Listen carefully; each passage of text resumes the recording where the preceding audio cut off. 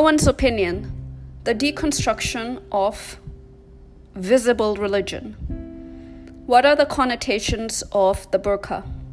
What were the connotations of the burqa in the past?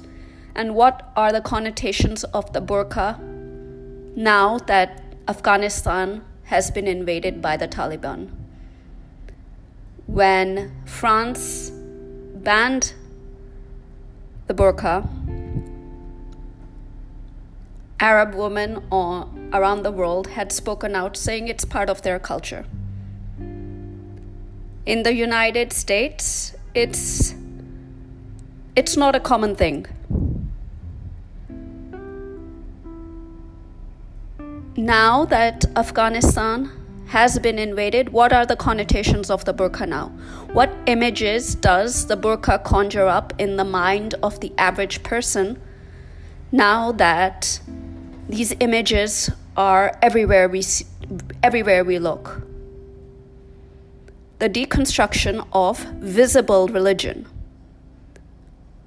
Religion is personal, no one's opinion.